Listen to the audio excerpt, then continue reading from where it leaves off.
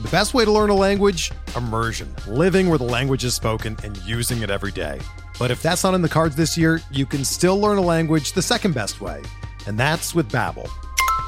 Be a better you in 2024 with Babbel, the science-backed language learning app that actually works. Don't pay hundreds of dollars for private tutors or waste hours on apps that don't really help you speak the language. Babbel's quick 10-minute lessons are handcrafted by over 200 language experts and help you start speaking a new language in as little as 3 weeks. Babbel's designed by real people for real conversations, and their tips and tools are approachable, accessible, rooted in real-life situations, and delivered with conversation-based teaching, so you're ready to practice what you've learned in the real world. Here's a special limited-time deal for our listeners. Right now, get up to 60% off your Babbel subscription at babbel.com/Blue Wire. That's 60% off at babbel.com/Blue Wire, spelled BABBEL.com/Blue Wire. Rules and restrictions apply.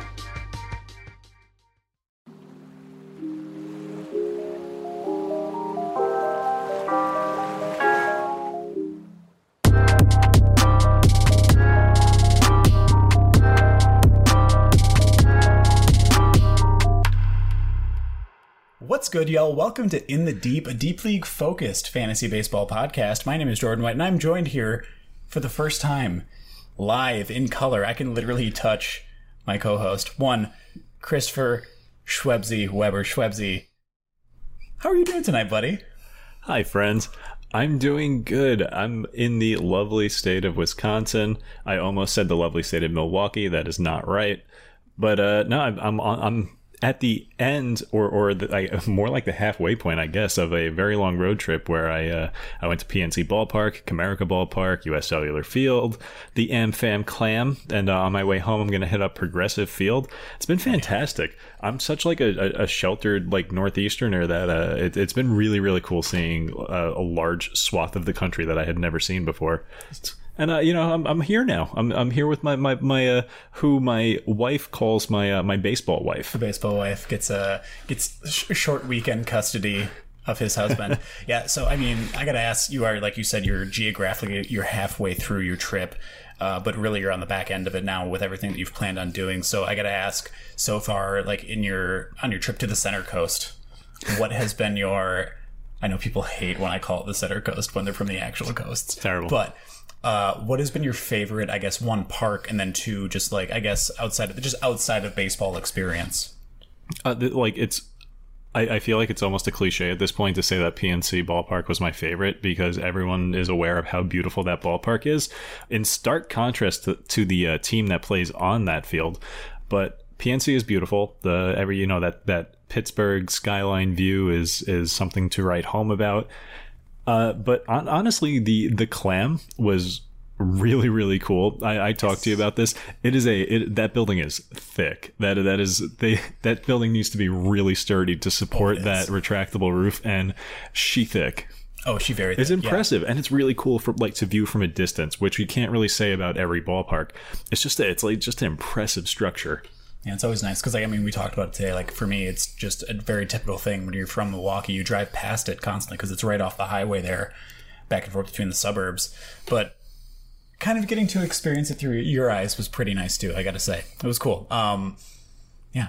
It's really good to have you here, buddy. I'm glad that you're here with me right now. This is awesome. Yeah, obviously, with COVID being a whole thing, naturally, and also just geographically, the fact that Schwebzy is from New Jersey, makes it pretty difficult for us to do this sort of thing in person, but lucky enough to do it today. So I'm very happy to be hosting Schwebzy in my incredibly humid, hot, non-AC apartment, which I have apologized profusely for multiple times already. But I guess, at a certain point, we kind of got to do the thing here, right? So should we kick this thing off?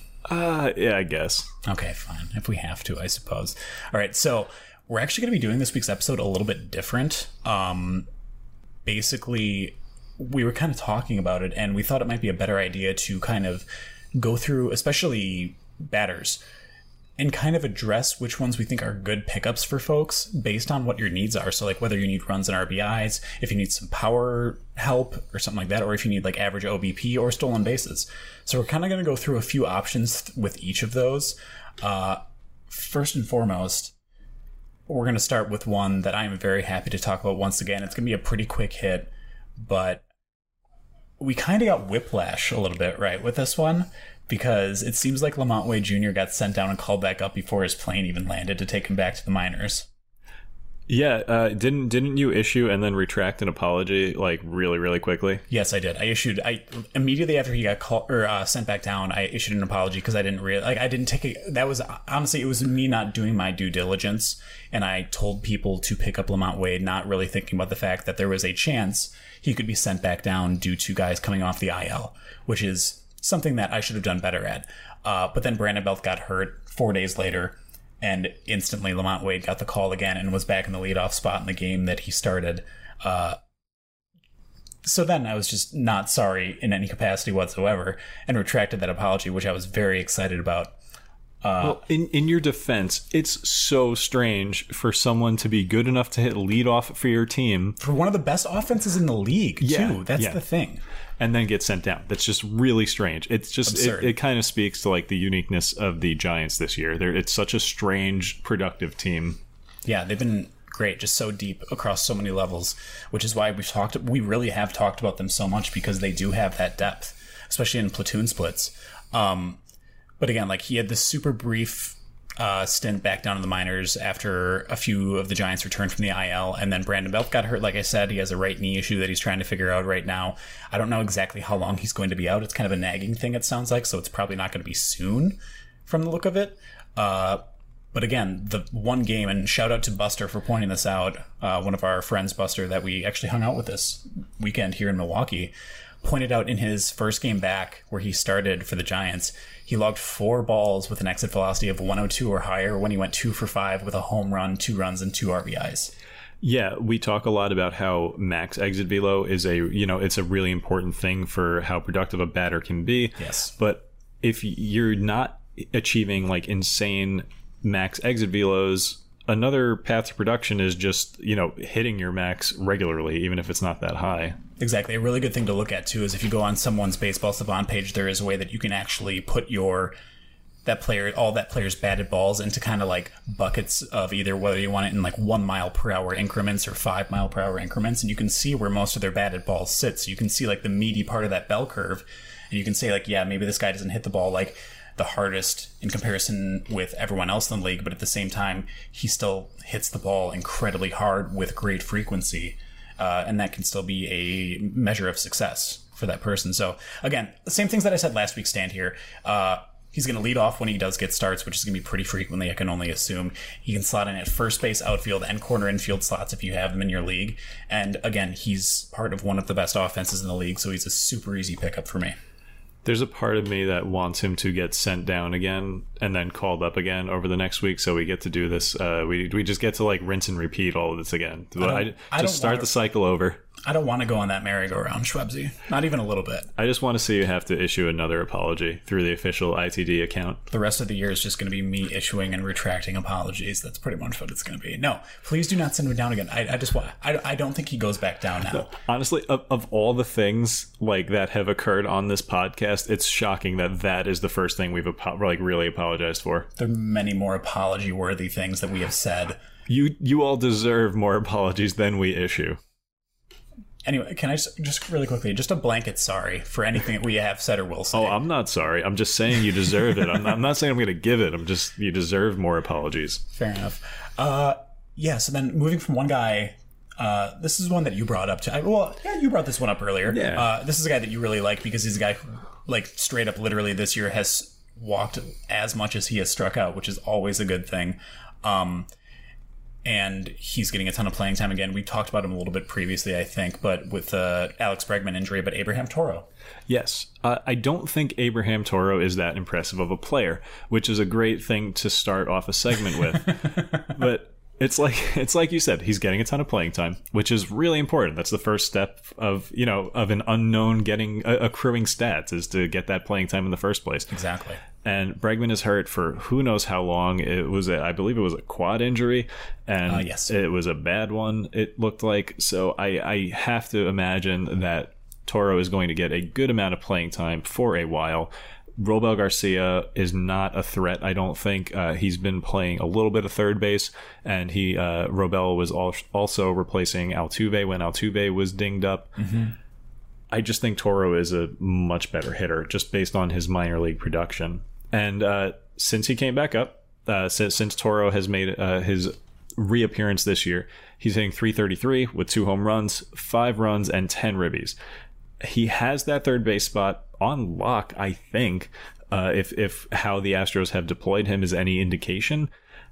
I just think that any batter getting regular plate appearances in that lineup, as long as they're a competent hitter, looking at you, Martin Maldonado, as the the exception to this, but no, as long as you're a competent hitter in that lineup, I think you need to be rostered in most leagues. Yeah, that's the thing. He's been hitting in like the 6 or 7 spot pretty much every time that he's started, right? That's not a premier lineup spot by any means. A lot of teams, you're not going to want to try to grab someone who's going to be consistently hitting in that spot because they're not going to be quality. But there's just so many quality bats in that Houston lineup, and they all hit or will just continue to hit well. And if they're going to be getting on base, again, he has those 10 RBI since he got called back up on the 17th. They're going to be on base for him to knock in. As long as he can convert at a marginal rate, he's going to be valuable. Right. So we mentioned that this section is kind of for guys who are going to accumulate runs and RBIs. Lamont Wade Jr. is kind of more for runs, although he has piled up some RBIs even out of the lead off spot. But Toro, I think you're looking at more as an RBI guy because the guys he's hitting behind are your Yordan Alvarez's, Kyle Tucker. For whatever reason, they don't like hitting Kyle Tucker very high in the lineup. So he's right behind a really, really productive hitter in Tucker. But the guys behind him are like Robel Garcia and Martin Maldonado. So maybe he doesn't accumulate too many runs, but he is probably going to be a good source of RBIs. Absolutely. Yeah. I guess we could move on to now. Let's talk about some power options that we might have out there. Schwebzy, you have down here Bobby Bradley. So Bobby Bradley, again, not a great average guy. He's hitting pretty poorly average-wise, if I remember correctly, but he has hit quite a few homers over the past few weeks. Let's hear a little bit more about him. Yeah, actually, you talked about the batting average. What's actually really encouraging to me is that he's got reasonable strikeout rates for a power guy, decent double-digit walk rates, and he's also got a 258 expected batting average, which isn't fantastic, but it's not going to kill you, especially in a season where the league batting average is like 235 or around that range. Exactly. Although I actually, with the changes that the league has made recently, we might actually see that start to creep up. But the point is that his batting average isn't going to kill you. It's bad right now. Probably, we hope it's going to rise a little bit. But the main attraction with Bobby Bradley is that he hits dingers. I think the most encouraging thing, and encouraging is probably a bad word to use for this, but as far as Bobby Bradley's production, something that really helps him is that Josh Naylor really badly hurt his leg today, and it's looking like that might be a season ender, just judging with how they handled the injury on the field. And that means opportunity for Bradley and sadness for Naylor stands like myself. Yeah, that was a pretty rough one today. I mean, that was a pretty abysmal sight seeing Naylor getting carted off after, I mean, it took them like 12 minutes to stabilize his leg. So very clearly it's a very serious injury, and we wish him obviously the best. And it's incredibly unfortunate. Hopefully it's a speedy-ish recovery. But yeah, Bobby Bradley going to get a lot more opportunity because of that. Yeah. And as for Bradley, this year he's got a max exit velo of 114, which puts him in basically elite company. And we were looking at his spray chart earlier, and his he's only got like 6 home runs this year, but those 6 home runs have been foul pole to foul pole. Literally, like it was like 2 to left field, 1 to left center, 1 to center, 1 to right center. It was literally pole to pole. So I like that from a power hitter. He's not. It's not like he's strictly pulling the ball. So it's good to see. Absolutely, yeah. You also have Wilmer Flores here. Again, with our continued tradition of constantly talking about Giants hitters, as we always do, because they're literally just so damn deep. It's incredible. Okay, I just realized we have another Giants hitter immediately after that. Are we biased? Are we being paid off by Justin Mason or something like that to talk about Giants hitters all the time? Actually, Danielle, stop sending us checks. Farhan Zaidi has us in his pocket. Absolutely. In Farhan we trust. Truly, though, the team's great. But Wilmer Flores, you have down here that he's hitting how many home runs in the past couple of weeks now? 4 dingers in the past 15 days. And this one, I'm less confident in this than I am in Bobby Bradley because of a couple of reasons. He's not historically a huge power guy, and he is historically more of a lefty masher than someone who will hit both lefties and righties. He's always been, since he joined the Giants, he's been one of their many, many platoon bats. We've talked about how they love using platoons constantly. But lately he's been playing most days, hitting dingers, and he's hitting all up and down the lineup, which makes predicting what he's going to do a little more difficult. Like, we can't just pencil him in for, a consistent source of runs, a consistent source of RBIs, whatever. But, again, 4 home runs in the last 2 weeks. He's not a lefty, which isn't good for hitting dingers in Oracle. But, the production has spoken for itself so far, and he's got a history of having streaks where he's been a really productive hitter. He's had some injury issues. He's just coming back from an injury. But as long as he's playing most days in that lineup, I think we have to consider him. And also, he broke down in tears one time when he almost got traded from the New York Mets. So he always gets bonus points in my book. I've never actually heard that story before. Yeah. Also, huge fan of Friends. He is. Huge. I did see that story. I did see that tweet. That's pretty great. This has been your Wilmer Flores fun facts section. This has been your Wilmer Flores trivia minute. But also, okay, so that's the thing too. You mentioned before that he's kind of bounced around in the order a little bit, and I don't know if that's because he is getting more playing time against righties. Yeah, it makes sense to bat him lower in the lineup versus righties.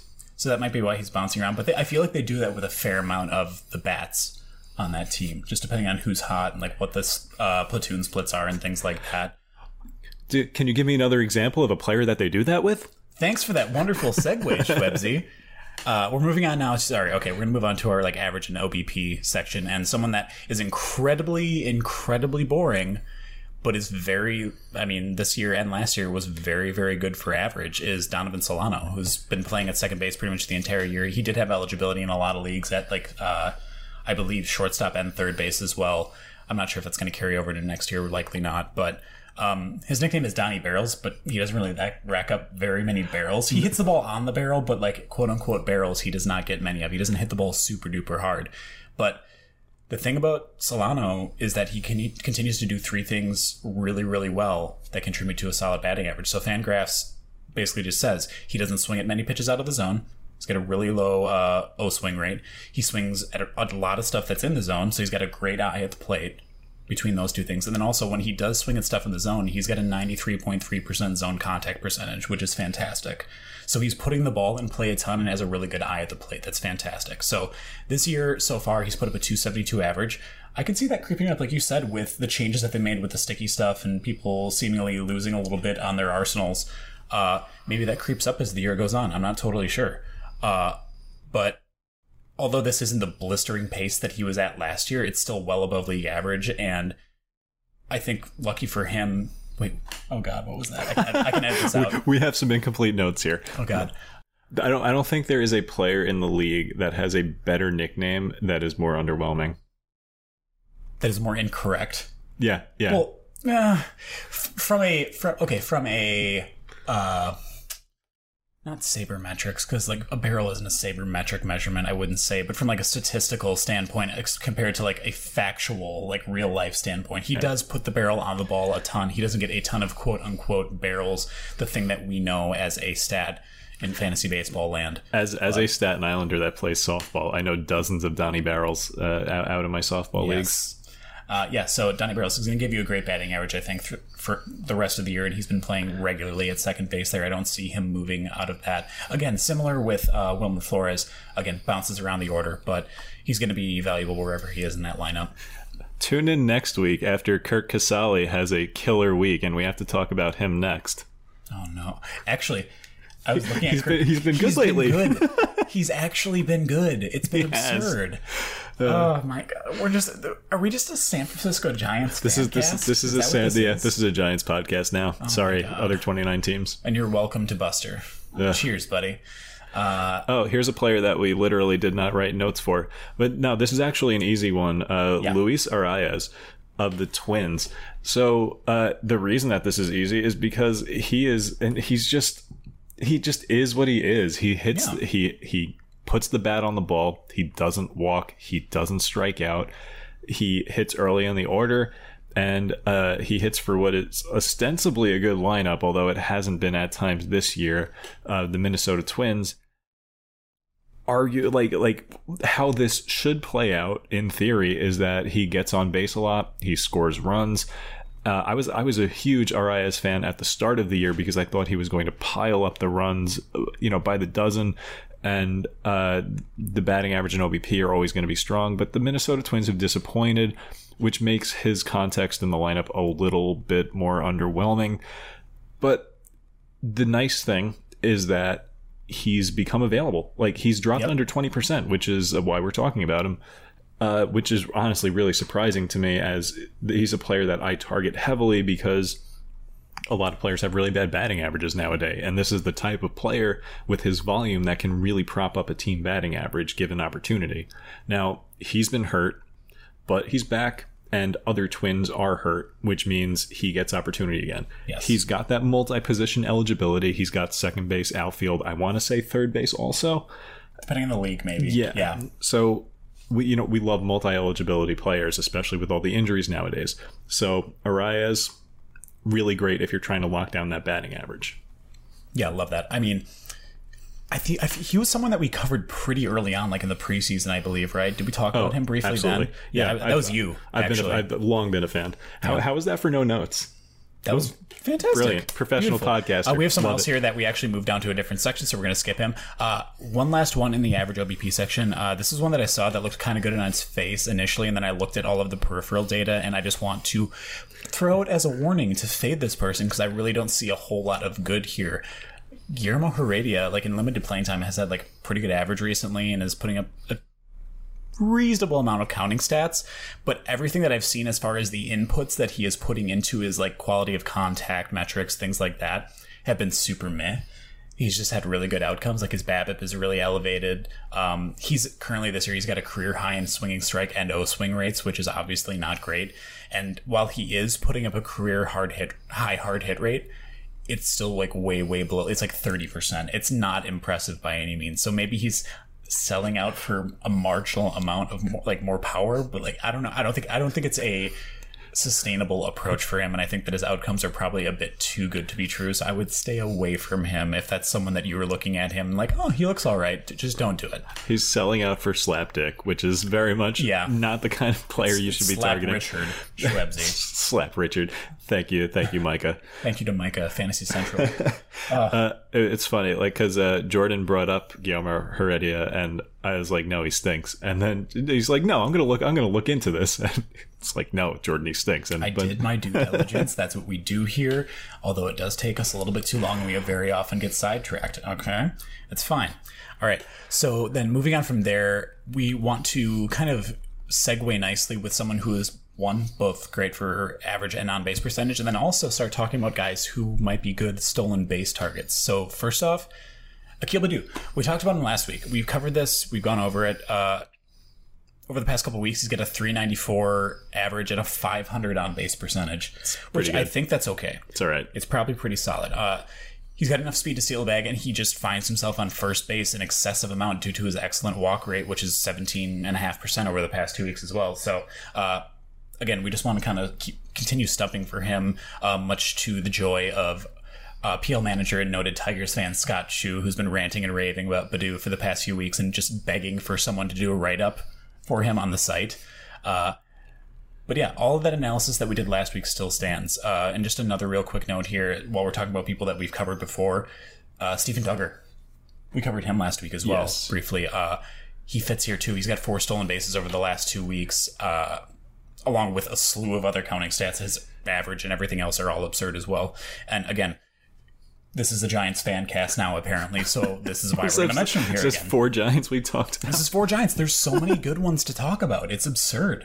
None of them are owned. None of them are rostered anywhere, and yet all of them produce. I think it's just because that value and that production is so spread out amongst all of them that none of them are worth owning in, like, obviously smaller leagues, but like your 15 teamers, this is a ton of value. The fun thing about Duggar is that he was brought to our attention, but while being brought to our attention, it was also pointed out. This is from a PL community member, Lil Piranha, and he mentioned, like Duggar's been good, but in the coming week he's not going to be facing any righties, so it's going to be a rough week for him. But then he just kept on doing things, so it doesn't matter. It literally doesn't matter. It's like Wilmer Flores doesn't need to be facing lefties anymore. Every Giant is just going to hit now, whatever. And also regarding Akil Baddoo, I saw him. I mentioned I went to Comerica, and I know this is just like the worst scouting ever, but he looked like he didn't belong on the Detroit Tigers. Like, he was like the only batter with a pulse in that lineup the day that I went. Don't say that so loud, or Scott's going to show up and beat us both up. Sorry, I was just trying to think of a meme where, like, angry Scott Chu doesn't exist, and then there's a picture of Scott Chu somewhere angry. But Scott Chu is just Scott Chu without a mustache. Angry Scott Chu can't hurt me. But sorry, Scott. But also at Comerica, whenever Akil Baddoo does anything, they play a sound clip of Fred Flintstone going "Yabba Dabba Doo," and I really want to know if they ran that by him and they're like, is this cool if this cartoon caveman shouts your name all the time? But I digress. Speaking, we mentioned how we like to go on tangents. Here's mine. Not to be a pedant, but is Fred Flintstone technically a caveman? Because he actually does live like in a house. Oh yeah, but what would Captain Caveman? What would that make him? Captain Caveman is a caveman because it's in his name. But like, I mean, he's not a caveman though. He doesn't live in a cave. He lives in a stone house. This is not the first time we have brought up Fred Flintstone or the Flintstones in general on this podcast. Remember, we went on a whole tangent about like the appliances, all the jobs that the dinosaurs had. Yeah, right. The dinosaur appliances. Oh my god.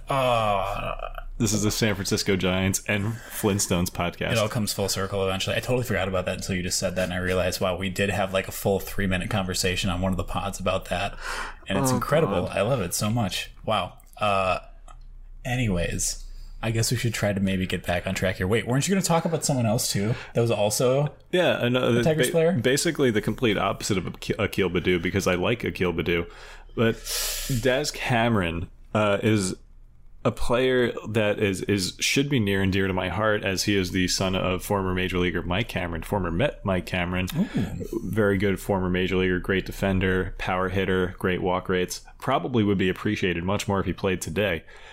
Now, his son, Daz, is a little more underwhelming to me because he does not walk. He doesn't get on base a ton, or at least that was his profile as a prospect. But since he's came up, he's been hitting for a decent enough average. He's been in the 260s, and he has shown a little bit of pop and stolen some bases. And I mean, really, you don't need to do much beyond stealing bases to be fantasy relevant. So, I mean, the Tigers are kind of bad at baseball, so they have every reason to give Daz Cameron run and give him chances to show what he's got. As long as he's playing and running, he's worth paying attention to in fantasy. Is basically the whole point of this. I'm not a huge fan. If you need things beyond stolen bases, I can't really recommend him. But if you need steals, check him out. Absolutely. Okay, yeah, let's move on then to pitchers at this point. So, someone who's kind of been absolutely killing it for the past couple weeks, in his 3 starts, Zach Thompson. Like, why are the Marlins so good at pumping out just great pitching prospects? Even though he is like older for a prospect at 27 years old, obviously, but like, I mean, he's put up some absurd numbers in his first 3 starts here. So you mentioned he's 27. This is his first major league run. Yes. His first 4 major league appearances have been 4 starts in the last few weeks. And in the last 3 of those starts, he has thrown 15 innings and struck out 24 batters. And this is against a couple of really quality lineups in the Braves and Cubs, and also the Washington Nationals. And so I was doing this research on Zach Thompson, and I just kept on finding myself like shaking my head and going like, this, there's just no way this can maintain, because the pitch metrics support it. His cutter has been fantastic.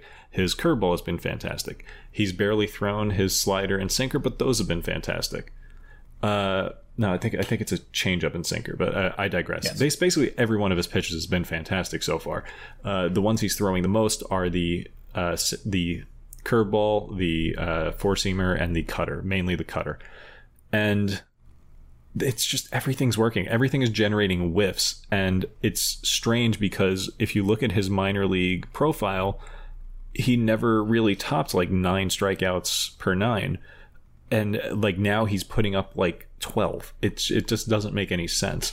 So I like there's like kind of a conventional wisdom that pitchers of his size, he's 6'7", as I think Jordan mentioned, there's some conventional wisdom there that like, that's a big boy. Yeah, there's a large boy throw ball, not hard, doesn't really throw that hard. That's fine, but so yeah, people think that pitchers that size may take some time to get their mechanics together and take a while to figure it out, kind of like catchers hitting.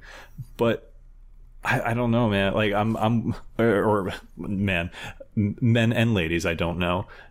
I would ride it until it falls apart. We call that a Vargas rule over at Pitcherlist, because I just can't imagine that he suddenly spiked to a new level of production this suddenly and this drastically. But it's really, really working right now. And I picked him up just now in TGFBI. I'm going to see if I can roll with him as long as he's producing this way. Absolutely, yeah. And that's the thing, too, is I would love to actually take a dive into his repertoire and see if there have been any changes made to it over the past year or two. Like maybe if he added that cutter, if that's always been a pitch in his repertoire, or maybe he changed the grip or changed this, like tried to like work on spin efficiency or whatever it may be. I want to see if there was like a change that he made in whatever it was, like mechanic wise or just pitch mix, that has led to his success. Because, I mean, like you said, 24 Ks in the last 15 innings that he's pitched over 3 starts. He wasn't doing that, obviously. No, I would also love to see if maybe it was just like an issue with throwing strikes, too few strikes, something like that, not getting ahead of batters, or what it could have been. And like the frustrating thing for me when I was looking into this is that we just don't have that kind of data, because it's his first 4 major league starts. We just don't have the kind of savant data for minor leaguers that we do for major leaguers. Exactly. So we can't even see if there was a change. He was pitching really, really well for the AAA team. I believe this was his first time in AAA, but yeah, like, but before these few starts in AAA and then the few starts in the majors this year, like he's just never been remotely close to this good. So yeah, like I said, I'm willing to give it a chance. Fair enough. Yeah, I mean, I am going to try to grab him in both of my auto new leagues because he is still out there. Obviously, one of them has an auction live, the other one has not been set up yet, so I'm going to do that. And yeah, and your 15 teamers obviously is easily worth an ad, and then at 12 teamers, at least as a streamer, like you said, Vargas rule, ride it until he breaks. Yeah. If you're looking for some starting pitching help, maybe you need to catch up in a weekly matchup, or you trying to catch it, or sorry, trying to, what am I trying to say? Just lost it. It's gone. This is an in-person. So, okay, we spent like at least, like 4 or 5 hours today in the sun. Yeah, oh, yeah. Hitting baseballs. Neither one of us has done this much physical activity. I don't know, possibly in my life. Yeah, help me, I'm dying. We're both a little bit out of it, so if we're a little bit slow, we apologize. This is going to be a little bit off the rails, especially towards the end. But anyways, let's move on to David Peterson here. So Schwebzy, obviously, because this is a Met, I need to hand this off to you. He's been looking good lately. Yeah, no. As a Mets fan, I need to preface all of this by saying that David Peterson absolutely terrifies me. He's very much a cherry bomb in pitcher list parlance, which for us means he could absolutely blow up at any given time in both a positive or negative manner. He's had starts this year where he's only lasted 1.2 innings, 2.2 innings, and 0.1 innings. Let me tell you, I was not enjoying that 0.1 inning start because it was against the Arizona Diamondbacks, and I was expecting goodness, and we did not get goodness. No. So occasionally he just completely loses the strike zone, and it just gets annihilated. But very, very large but here. When he's going good, He's got a very good sinker and an elite slider, which generates a ton of swings and misses. So the ingredients are here to be a reliably good starting pitcher because he's got a great defense behind him, and we love sinker ballers with great defense behind them. So we're currently seeing a stretch where the sinker is working. In his last 3 starts, he's gone 16.2 innings, only giving up 2 runs and striking out 14. Not as many Ks as I would like, but that'll play, absolutely. We've got a little luck in this stretch as it's a 132 BABIP in these 3 starts, but that's kind of how a sinker baller's season can ebb and flow. If he keeps throwing good sinkers, he keeps giving his defense chances to make plays, and the Mets are now running out a really, really good defensive infield of Luis Guillorme, Francisco Lindor, and Jeff McNeil. Yeah, I mean, after those abysmal starts, I ended up dropping David Peterson in TGFBI, and then he had like multiple very good starts in a row, and I instantly regretted it. He feels very, in a certain sense, kind of cherry bomby like that. Like you said, he just loses the strike zone. I mean, I'm regretting it now, but I will also be celebrating if he does choose to blow up once again. It's hard because a pitcher like this, it's not necessarily about the quality of opponent. You can run him out there against a good team and he'll be great. Yeah. Or you can run him out against the Arizona Diamondbacks and he'll go 0.1 innings. Like, it's hard to predict. So, I mean, maybe he's a pitcher that you're more comfortable running out if you're doing really well and you can afford the possible blow up. Or if you're late in a week and you really need a potential elite start, he can give you one of those. Yeah, I like him as a late week flyer to kind of catch up on strikeouts or whatever it may be. That's a really good call.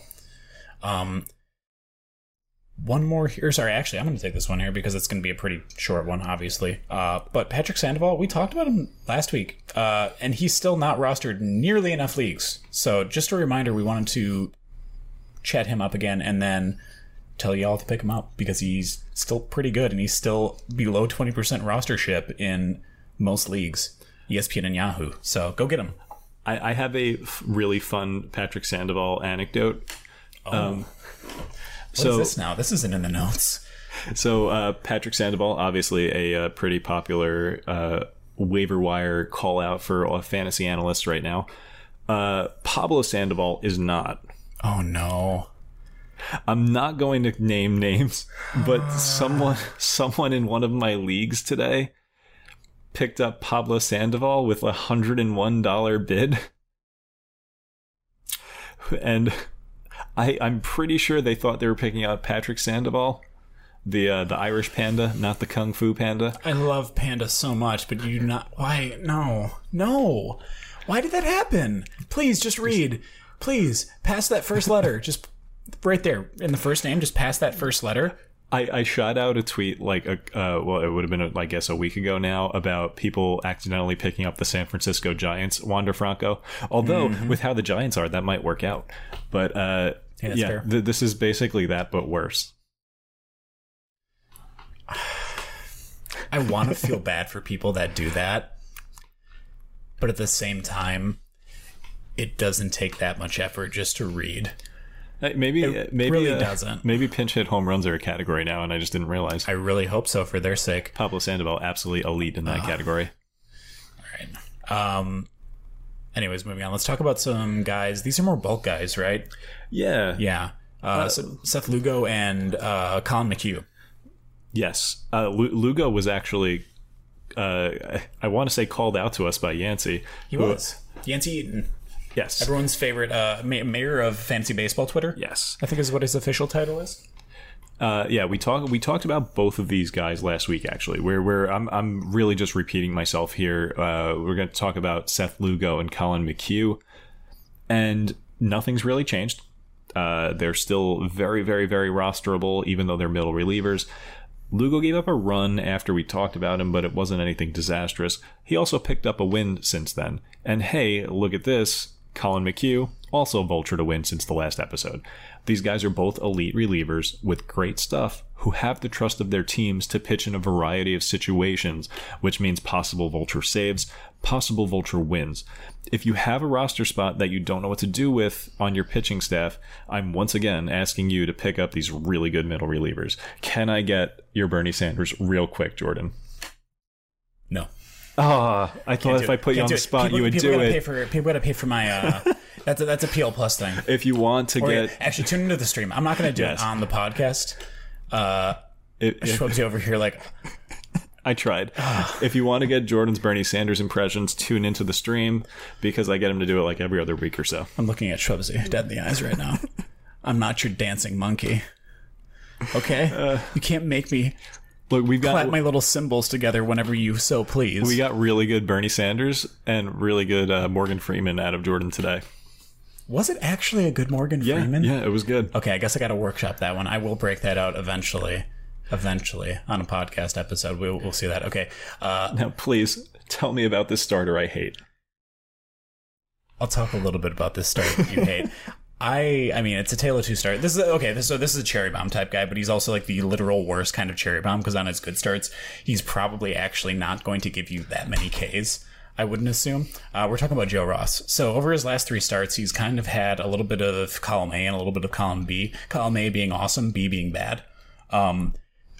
In his start against the Giants on the 13th of June, he went 8 innings, 5 hits, no walks, no earned runs, and 9 Ks. Fantastic line. That's really Love good. to see it. We like that. Then he went up against the Mets, which, that should be like an easier matchup, right? Definitely, totally. He went 5 innings, gave up 6 hits, 5 earned runs, and only struck out 5. Why? How did that happen against an offense that is absolutely worse than the Giants? I'm sorry, Schwebsy. And then his next start after that, he went up against the Marlins at Miami.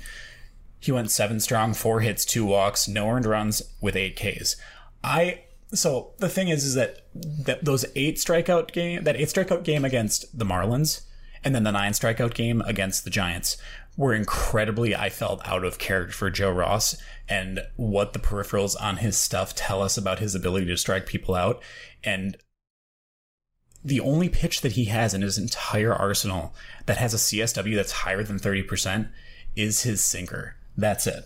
The rest of them are all like 24% or lower. So he doesn't have a ton of like great strikeout stuff. So that's going to limit his K upside long term.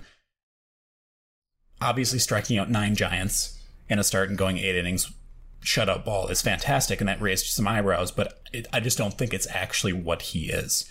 I think what it really comes down to, after both Schwebsy and I looked at it, is that with Ross, he gets a ton of called strikes on his sinker when it's on, like he did against the Giants and the Marlins. But in the game that he had, like against the Mets, where he gave up 5 runs, he left his sinker out over the plate and he got absolutely killed. So, I mean, he is a very cherry bomb-like type player. And I think like I said, he is probably the worst type of person like that, because usually your other cherry bomb guys are guys who walk a ton of people but have really nasty stuff, I feel like. That's the prototypical. He's just someone who has, like, if he can locate his sinker, it's going to be good. Otherwise, he's just going to get knocked around, and he's probably never going to give you that many strikeouts. I feel like those 2 starts were really, really out of character. So, for me, to sum it up, Joe Ross, heavy avoid. Yeah, it's a pass for me. Because, like, even... You can't, I would say, like, so he had, like, I'm stuttering. So we talked about these 3 starts: San Francisco, New York, Miami, New York Mets, of course. Yep. And that's 1 really good offense, 2 pretty bad offenses, and he had 2 really good games. 1 against the good offense, 1 against the bad offense, and then 1 really bad start against the bad offense. So it's just like, what do you do with that? What is actionable there? It's just hard to predict. Not something that I want to go near, because, like, the upside, I don't think this is the upside. It happened. We can't take that away from him. But if those were his 2 best starts of the year, at the end of the year, I would be surprised literally 0. Yeah. I mean, I don't see him topping an 8-inning outing where he struck out 9 against one of the best offenses in the league. Yeah, so if you're looking at picking up Joe Ross, sorry, you already missed the best starts. Yeah. Sorry, friends. All right, so now we figured we'd probably close out...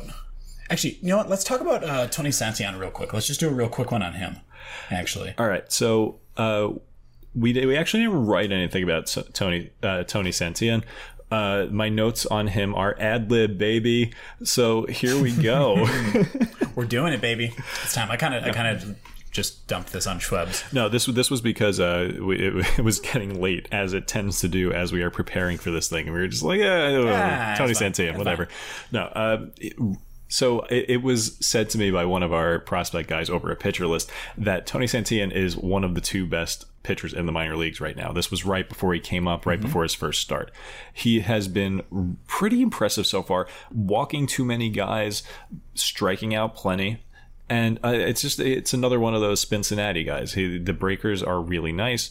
The velocity is not too great, but I think the fact that he's in the NL Central means that he gets to face some really nice offenses. He's going to have some good matchups. And even the matchups that aren't particularly good, like the Cubs, he gets to face guys that strike out a ton. So it's kind of like last year where anybody in the NL Central or the AL Central was a really desirable pitching target. A little bit less so because the schedules are less skewed. But I do like Santillan as a high upside streamer. I think this is the kind of pitcher that can just put it together for a start or 2 and just absolutely strike out the world. So I like Santillan. I've rushed to pick him up in a few leagues. I don't think that I would drop anyone particularly good to get him, but he's definitely a target of mine in any league where I'm like really in dire need of pitching. Yeah, I mean, obviously, like in dynasty leagues, he might not be out there and available for you, but if he was, absolutely go get him. In redraft leagues, depending on the composition of your team and how many roster spots you have, he's a yes or no, depending on that. But if you have deep benches, definitely someone that you can stash and stream when you need him. I liked what I saw from him. The slider is dope. Yeah, slider it's is really, dope. really good. So let's wrap it all up here. Let's talk about a few of the reliever situations. Close it out with some closers. Close it with some closers. Let's do that. So let's start off with, again, staying in Cincinnati, which is kind of a nice little segue there. This is so not our wheelhouse. It's really not, but you know what? We're going to go for it anyways. I mean, and these are things that, I mean, most people this week are looking at these options that they have, and it's like you're kind of scraping the bottom of the barrel when it comes to most of these folks that we're going to talk about, because like saves are so hard to come by. In a lot of cases, you can get them on a waiver wire, but like you gotta go column A or column B with this. So for each of these teams that we're going to talk about, we're going to show like the 2 what we think are the most likely options and kind of provide very short arguments as to who we think will be the best. So let's start with, again, like we said, a good segue from Santillan, the Reds. Well, so mentioning column A in when we're talking about iffy closers is nice. Nice. I didn't do that on purpose because I'm not smart enough. But yeah, so the Cincinnati closer situation is not pretty. They have now lost both Lucas Sims and TJ Antone in the span of a week. And both of those injuries mentioned forearms, which we don't like when pitchers are hurt with their forearms, because that can really easily mean a UCL. So I'm not expecting to see Sims or Antone back anytime soon, which is very, very sad for baseball because they throw some wicked stuff. Really quick note too on Antone. He was hurt with a forearm injury, came back, he pitched 2 outings, and then went right back on the IL. So especially kind of dire, it feels like for Antone. It feels like it's just going to be something that nags him. It's not scary at all. But so what's left? Not much. We've got Amir Garrett, who was the closer, the guy that we thought was going to be the closer coming into the season, except he was terrible. He had an abysmal, he was interesting in spring training. Like he was striking out the world at one point, but like as soon as the season started, just got annihilated constantly. And so he's on one side. He's got a few saves already. He's picked up a couple saves in the last week or so. But then there's also Brad Brock, who might be a Pokemon. You'll understand that if you watch the stream just now. Rock type, obviously. Rock type. So you might be thinking that Brad Brock, and yes, that Brad Brock, Cubs legend, Mets legend. He's been really good lately. So it was described by Rick Graham. We are not relief pitcher specialists. No, Rick Graham of Pitcher List is so good when it comes to deciphering closer situations and picking out good relievers to pick up. You should absolutely, if you need closers ever, you should be reading Rick Graham's columns on Pitcher List. And Rick,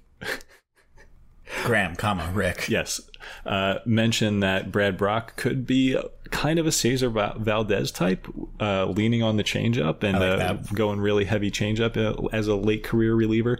But the results have really been there, and he picked up a save. Like, Yeah. I think if both of these guys were on my waiver wire, I'd probably take the shot at Garrett first. I think Rick has Brock like 20 or 30 spots higher on his list. Yeah. He's got Brock in the 70s, Garrett as basically right at the very end. So Rick Graham is smarter than me, so maybe go with Brad Brock first.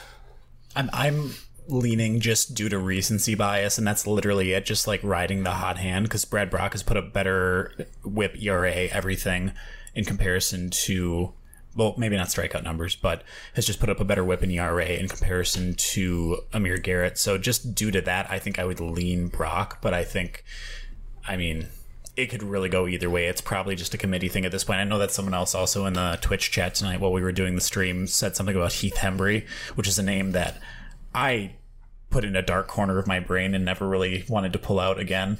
So I don't know if he's also possibly a person that could get some opportunities there. Likely not. But yeah, Brock is the person that I would probably go after. I unfortunately did not get him in my TG FBI bidding tonight because his fab has already run, but it is what it is. Well, I can confirm that Amir Garrett is not a Pokemon, because Amir Garrett tried to fight an entire team at once, whereas Pokemon have rules. That's true. I still remember just so vividly that photo of him just taking on the entire... It's the Pirates roster, right? I think so. Just hanging. That was the Pirates team, right? I think so. Just hanging in the Louvre, right? Yes, it looks like a Renaissance painting. It's incredible. But all right, so kind of staying in the Midwest here again, we're going to move north a little bit to Detroit. Let's talk about a bit about this situation. So basically, again, it's injury driven with Michael Fulmer going to the IL. It's between Gregory Soto and Jose Cisnero. Yes. I said that really awfully. Cisnero.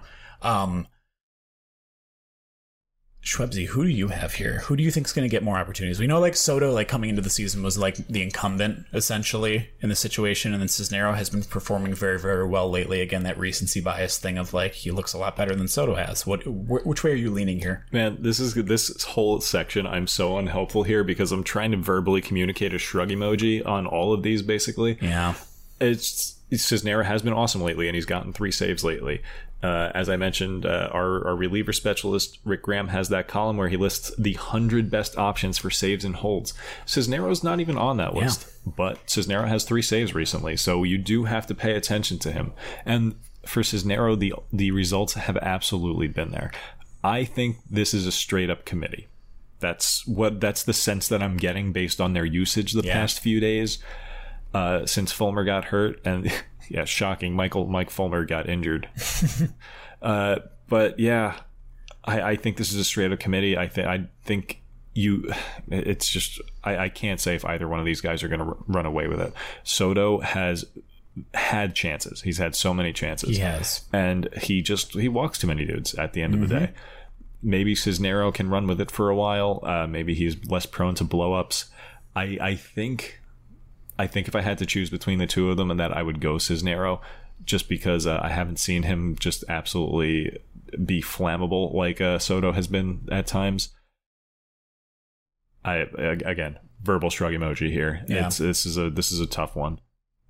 Yeah, I don't know how I feel about this one. I mean, I was someone who drafted Soto in a couple different leagues just as like a very late round saves option. I have him in best ball in a league. Yeah. And I was incredibly underwhelmed with how he's performed so far this year. I ended up dropping him because he had lost the job briefly and then was getting save opportunities. I just didn't want to deal with the headache personally.